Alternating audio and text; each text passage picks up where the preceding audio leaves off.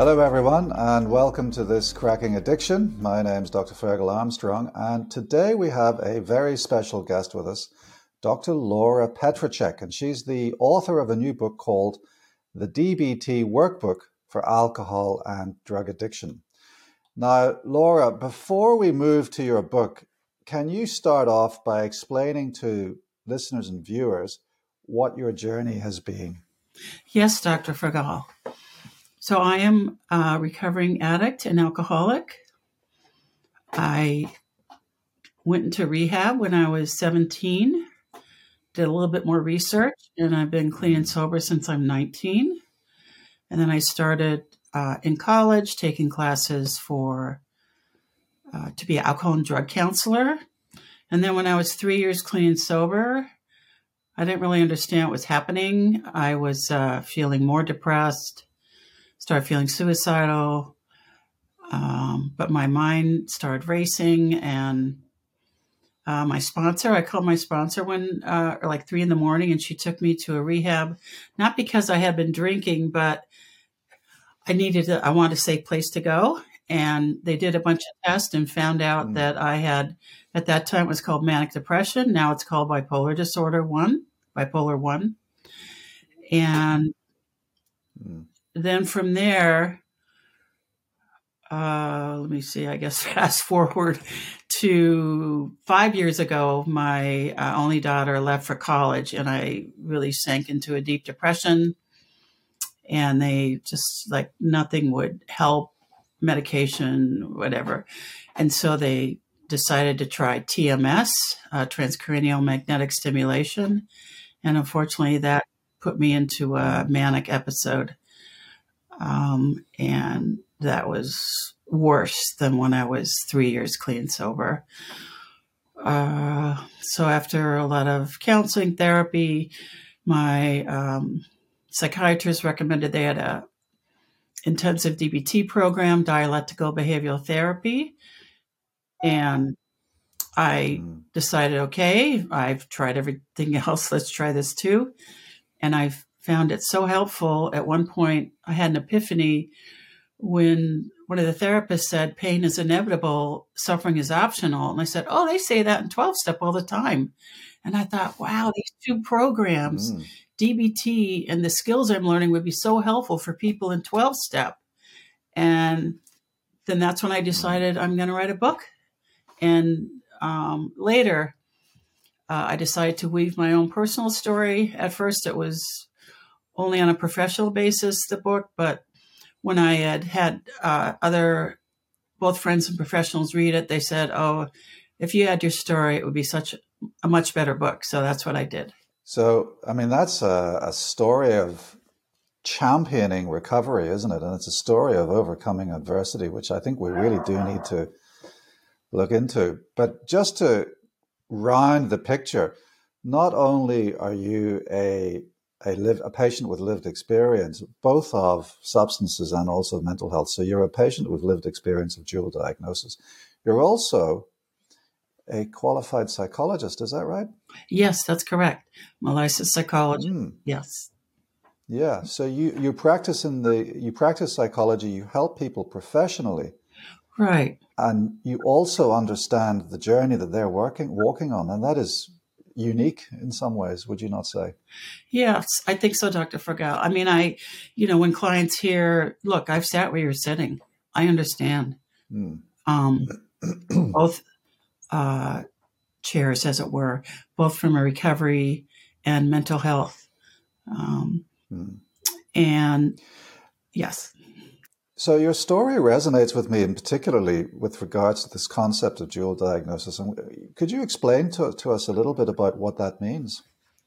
So dual diagnosis means that a client or patient has both a substance use or alcohol use disorder, plus they have a mental health issue. Could be depression, anxiety, for me, bipolar. And so both of them are happening or occurring for the client at the same time. I mean, they're both issues that they're struggling with. And a lot of times clients don't necessarily not until you're clean and sober a while, like for me, not until I was 3 years clean and sober did the mania, the bipolar come out. And I think some clients self-medicate, and not until they're totally clean and sober do they know, oh, what's the mental health issue that they're dealing with? Or it's hard to get a clearer picture. I know patients that I work with, if they're still using, it's kind of hard to tell, okay, is this more substance use? Is this, psychiatric disorder? So, but it's definitely, I think, a more challenging recovery. Absolutely. Yeah. So, from my perspective, in the field within which I work, I know that dual diagnosis complicates the journey for patients, complicates the response to therapy, and mandates what we in my part of the world, what we call an integrated service delivery. Now, that's posh speak for really having clinicians or therapists in a service that can deal with both disorders. Yes. At the same time, and whilst they talk to each other. What I like about your book is, as far as I'm aware, and I'd love to be corrected on this, but as far as I'm aware, your book is the only book that specifically is designed to integrate specific therapies, not just service delivery, not just personnel, but actually the therapy itself into one unifying theme that helps people with a dual diagnosis. I'm not sure there's anything else out there that does this. Well, yes, thank you, Dr. Fragall. That is true. After I had this epiphany and started doing research, I didn't see anything connecting dual diagnosis and alcoholism. I saw a couple papers for professionals, but nothing for the layperson, nothing for people in recovery or that have dual diagnosis. And that's why I think sorry, I was going to say, that's why I think your book and your story is so important. And it is a message of hope, really, that people need to hear. So let's explore a little bit about what dialectical behavioral therapy is. First of all, Laura, how would you explain that to listeners and viewers? Dialectical behavioral therapy was discovered or invented by Dr. Marsha Linehan. And it is a three-pronged therapy, meaning there's cognitive behavioral therapy involved, also involves meditation, and then also dialectics. And dialectic means both and. Okay. So, I've heard, the dialectical behavioral therapy, and as you say, involves these dialectics. And one of the dialectics that it has been suggested to me is this idea of the active passivity versus apparent competence.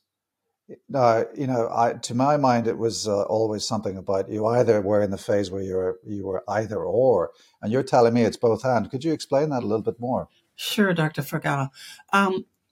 So dialectics, a lot of people who are addicts, alcoholics, or have mental health issues, they look at life through a lens of either or.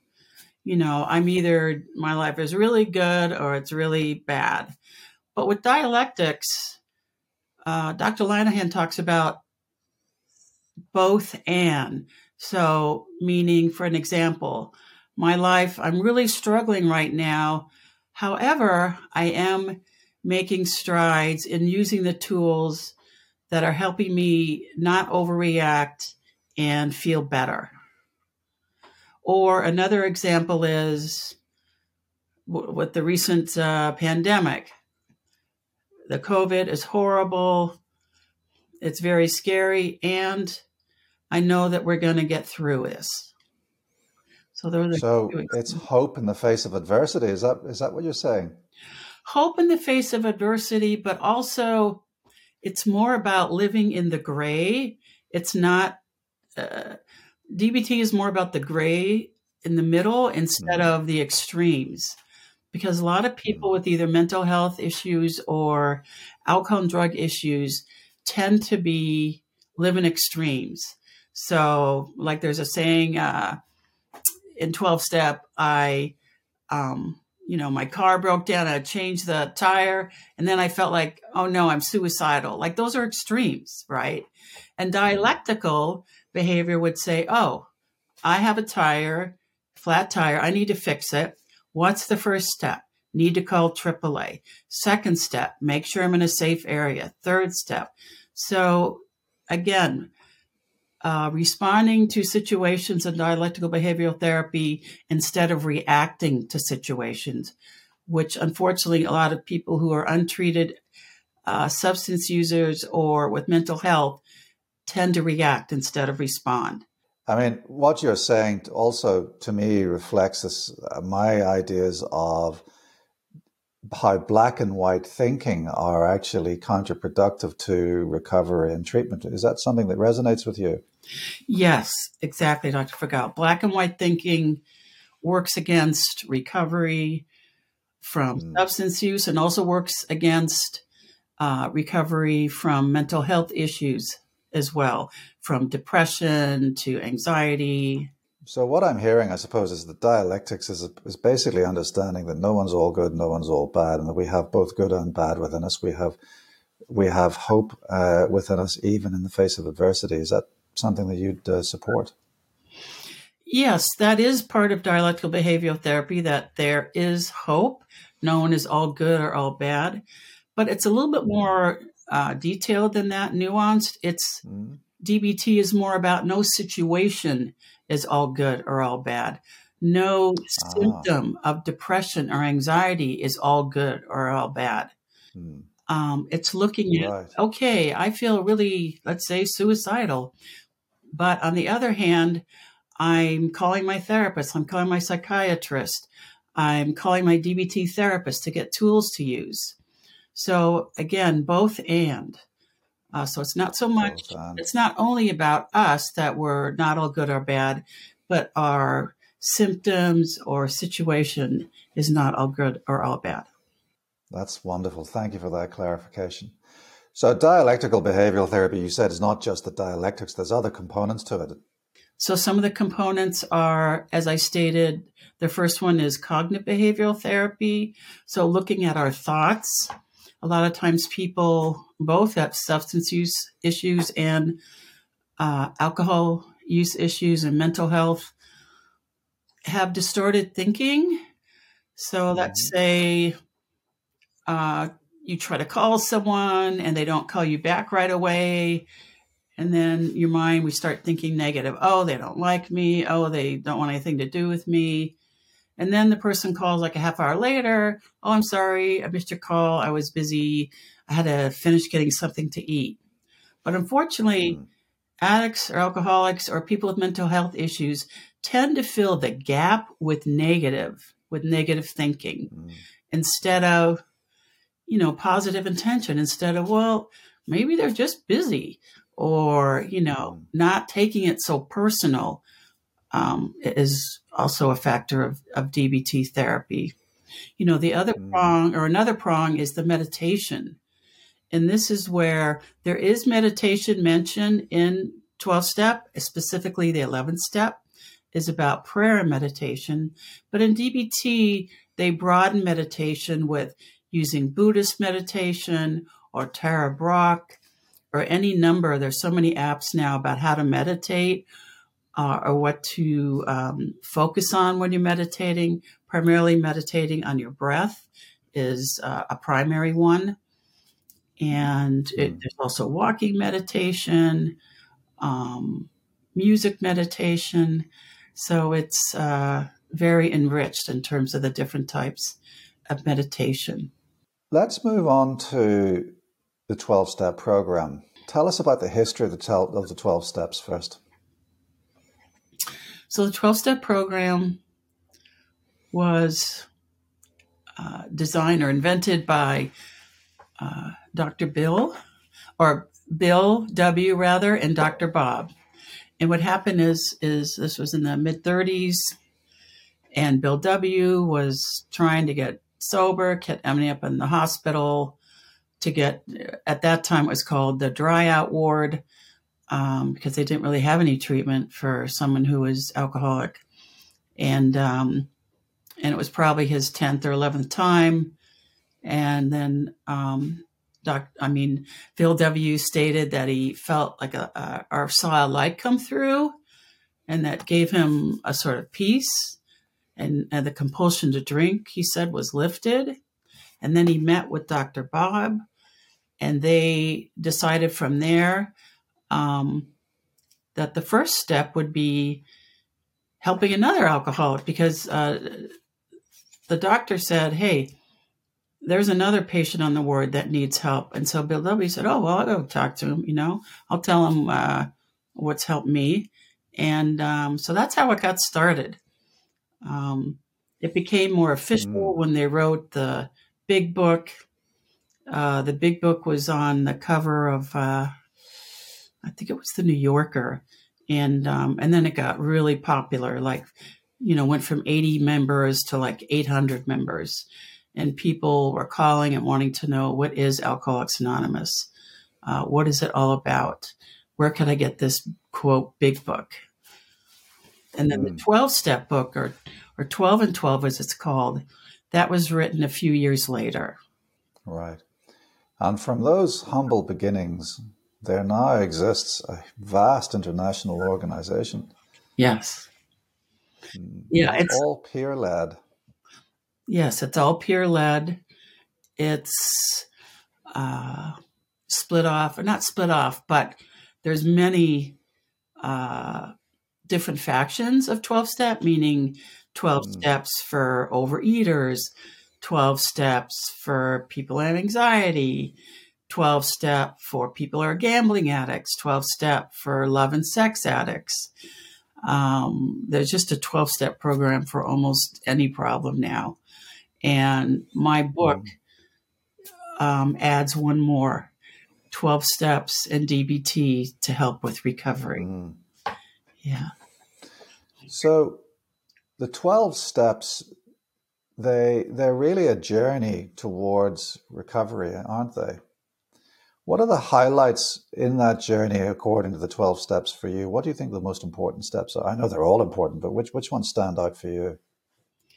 Well, I think the first one is very important, invaluable, and a step that you need to do 100%, meaning if you're not clean and sober, nothing else is really going to follow suit, meaning working the other steps. If you're only doing half measure, if you're not totally clean and sober, they're not going to really be helpful, be fruitful. And so the first step I really like, and then I like the third step, made a decision to turn our will and our lives over to the care of a higher power as we understand that higher power. And that's something I wanted to talk to you about a bit more detail. Oh, sure.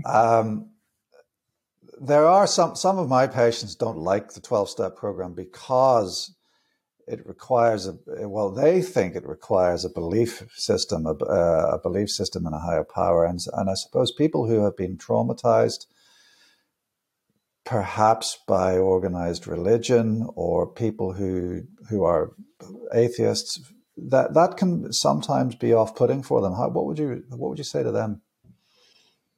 Well, I understand. And I'd say they don't have to believe in God. It could be GOD, group of drunks, so the group could be a higher power. Or GOD, the great outdoors, that could be your higher power. It could be a doorknob. It doesn't have to be God. It doesn't have to be, I also deal with some patients who aren't Christian, because a lot of clients say, well, this seems like a Christian God. And I don't believe in any God. And I said, I know it's off-putting, that's for sure, for some people. And so then I just try to offer alternatives, that it doesn't have to be and also use the word higher power instead of God, or like I said, other metaphors like Great Spirit. A lot of people here, Native American, great outdoors. A lot of people love to be outside and feel some kind of spiritual happening out there. So yeah, to try to not, get them tripped up on it. And so in my book, I try to say higher power instead of God, and kind of soften the language a little bit, because if we're putting people off before they even start, I mean, to me, that's defeating the purpose then of trying to help someone who has a problem with alcohol or drugs or substances. And so I could see, but there are meetings for agnostics. So I also direct clients that way. And then there's no God talk at all. Or there's also smart recovery. There's no mention of a higher power there. So directing to clients to different programs if AA just doesn't work for them in terms of the higher power, or also the language, So really what I'm hearing is that this higher power shouldn't really be an impediment to access to therapy within the 12-step program, and it is what you make of it, and you can convert it into whatever it is that works for you. It's not, there's no imposition of belief upon you from an external superior source or anything like that. No, there's not. And again, I think it's helpful, when someone's at that particular stage or area, to direct them to a meeting for atheists or agnostics, so that just doesn't get in their way. Sometimes clients down the line will say, "Oh, okay, I just went to a regular meeting," but other clients don't want the 12-step at all. So again, refer them to something like 12-step, Sure. Smart Recovery, which is a program based more on cognitive behavioral therapy and no spiritual at all. So, I mean, one of the issues that I've got, I look after people with substance use disorders, and also people with a diagnosis of borderline personality disorder or complex post-traumatic stress disorder. And certainly we know that with a dual diagnosis of borderline personality disorder and substance use disorder, we know that the prognosis is actually worse than that of cancer. Wow. And yet cancer, certainly in Australia, cancer gets all the funding, but mental health disorders and substance use disorders, they're grossly underfunded. Right. So really what I'm trying to allude to is the fact that this is a treatment space that is very marginalized.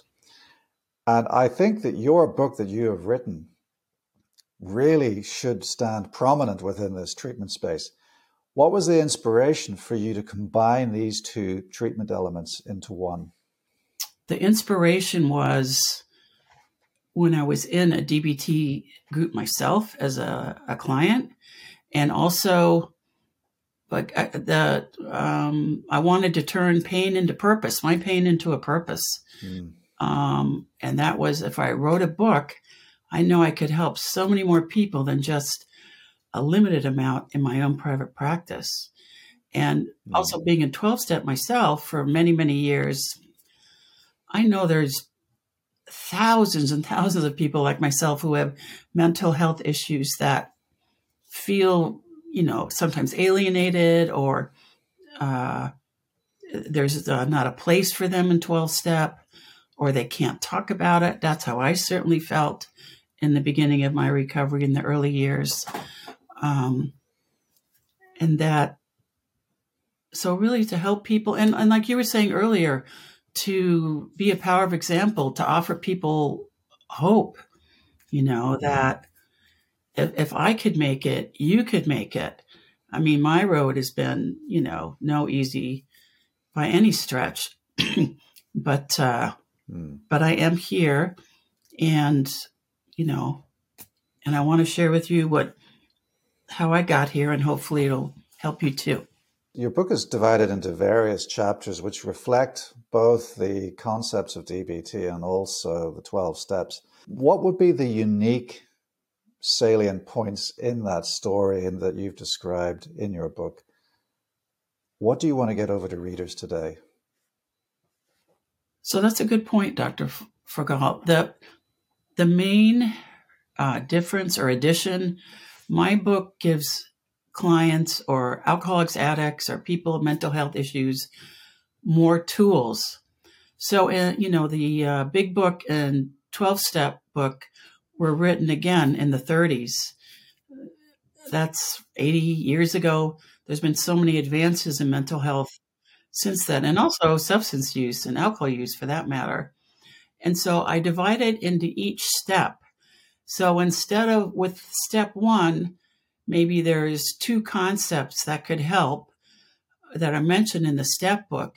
Well, DBT has 8 or 9 corresponding skills that or tools that could help someone deal with the first step, especially powerlessness. So DBT has a skill or a tool of acceptance, and then a subset of tools under acceptance, how to use those tools to get to the point of, wow, I am an addict, I'm an alcoholic, I got to leave that alone.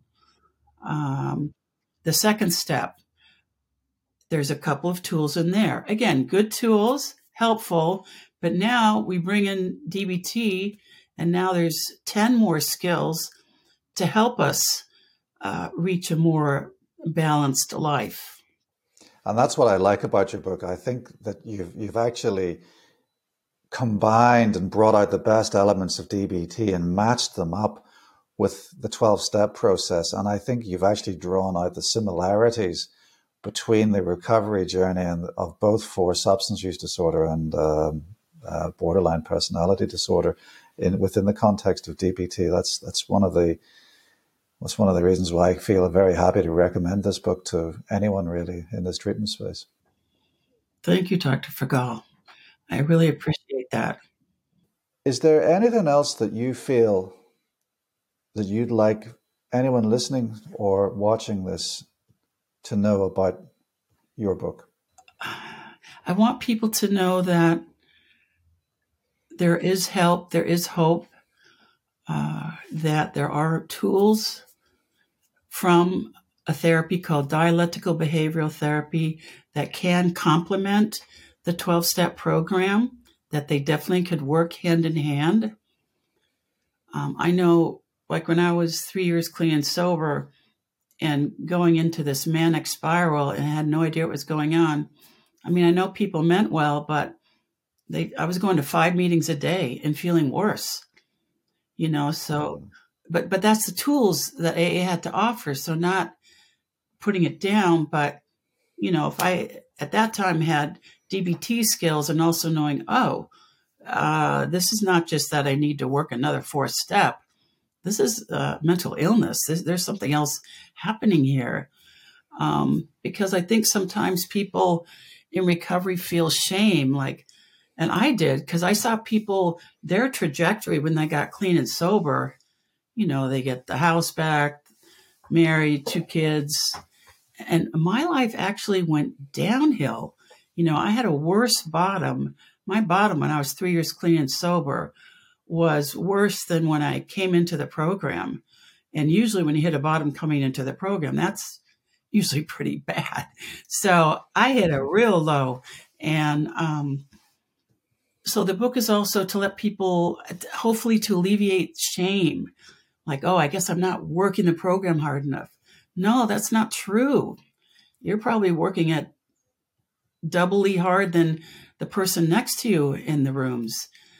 But maybe there's, another issue, a mental health issue that's going on, that by doing, more step work isn't necessarily the answer. Maybe looking at some DBT skills, or better yet, maybe thinking, I think it might be time for me to get outside help. For me, it represents a message of hope that there is a recovery, even for patients with dual diagnosis. Yeah. And I want to thank you for your contribution to this treatment space, Laura. I think, as I said earlier, I feel very happy to recommend this book to anyone in this treatment space. And really, it's pioneers like you that make that next step, that then all of a sudden everyone thinks, well, that's obvious. But I've never seen this before until you did it. So thank you, Dr. Laura Petracek. Thank you so much, Dr. Fragall. Really appreciate the invitation to be here today. That's all for Cracking Addiction today. My name is Dr. Fergal Armstrong, and we'll see you next time.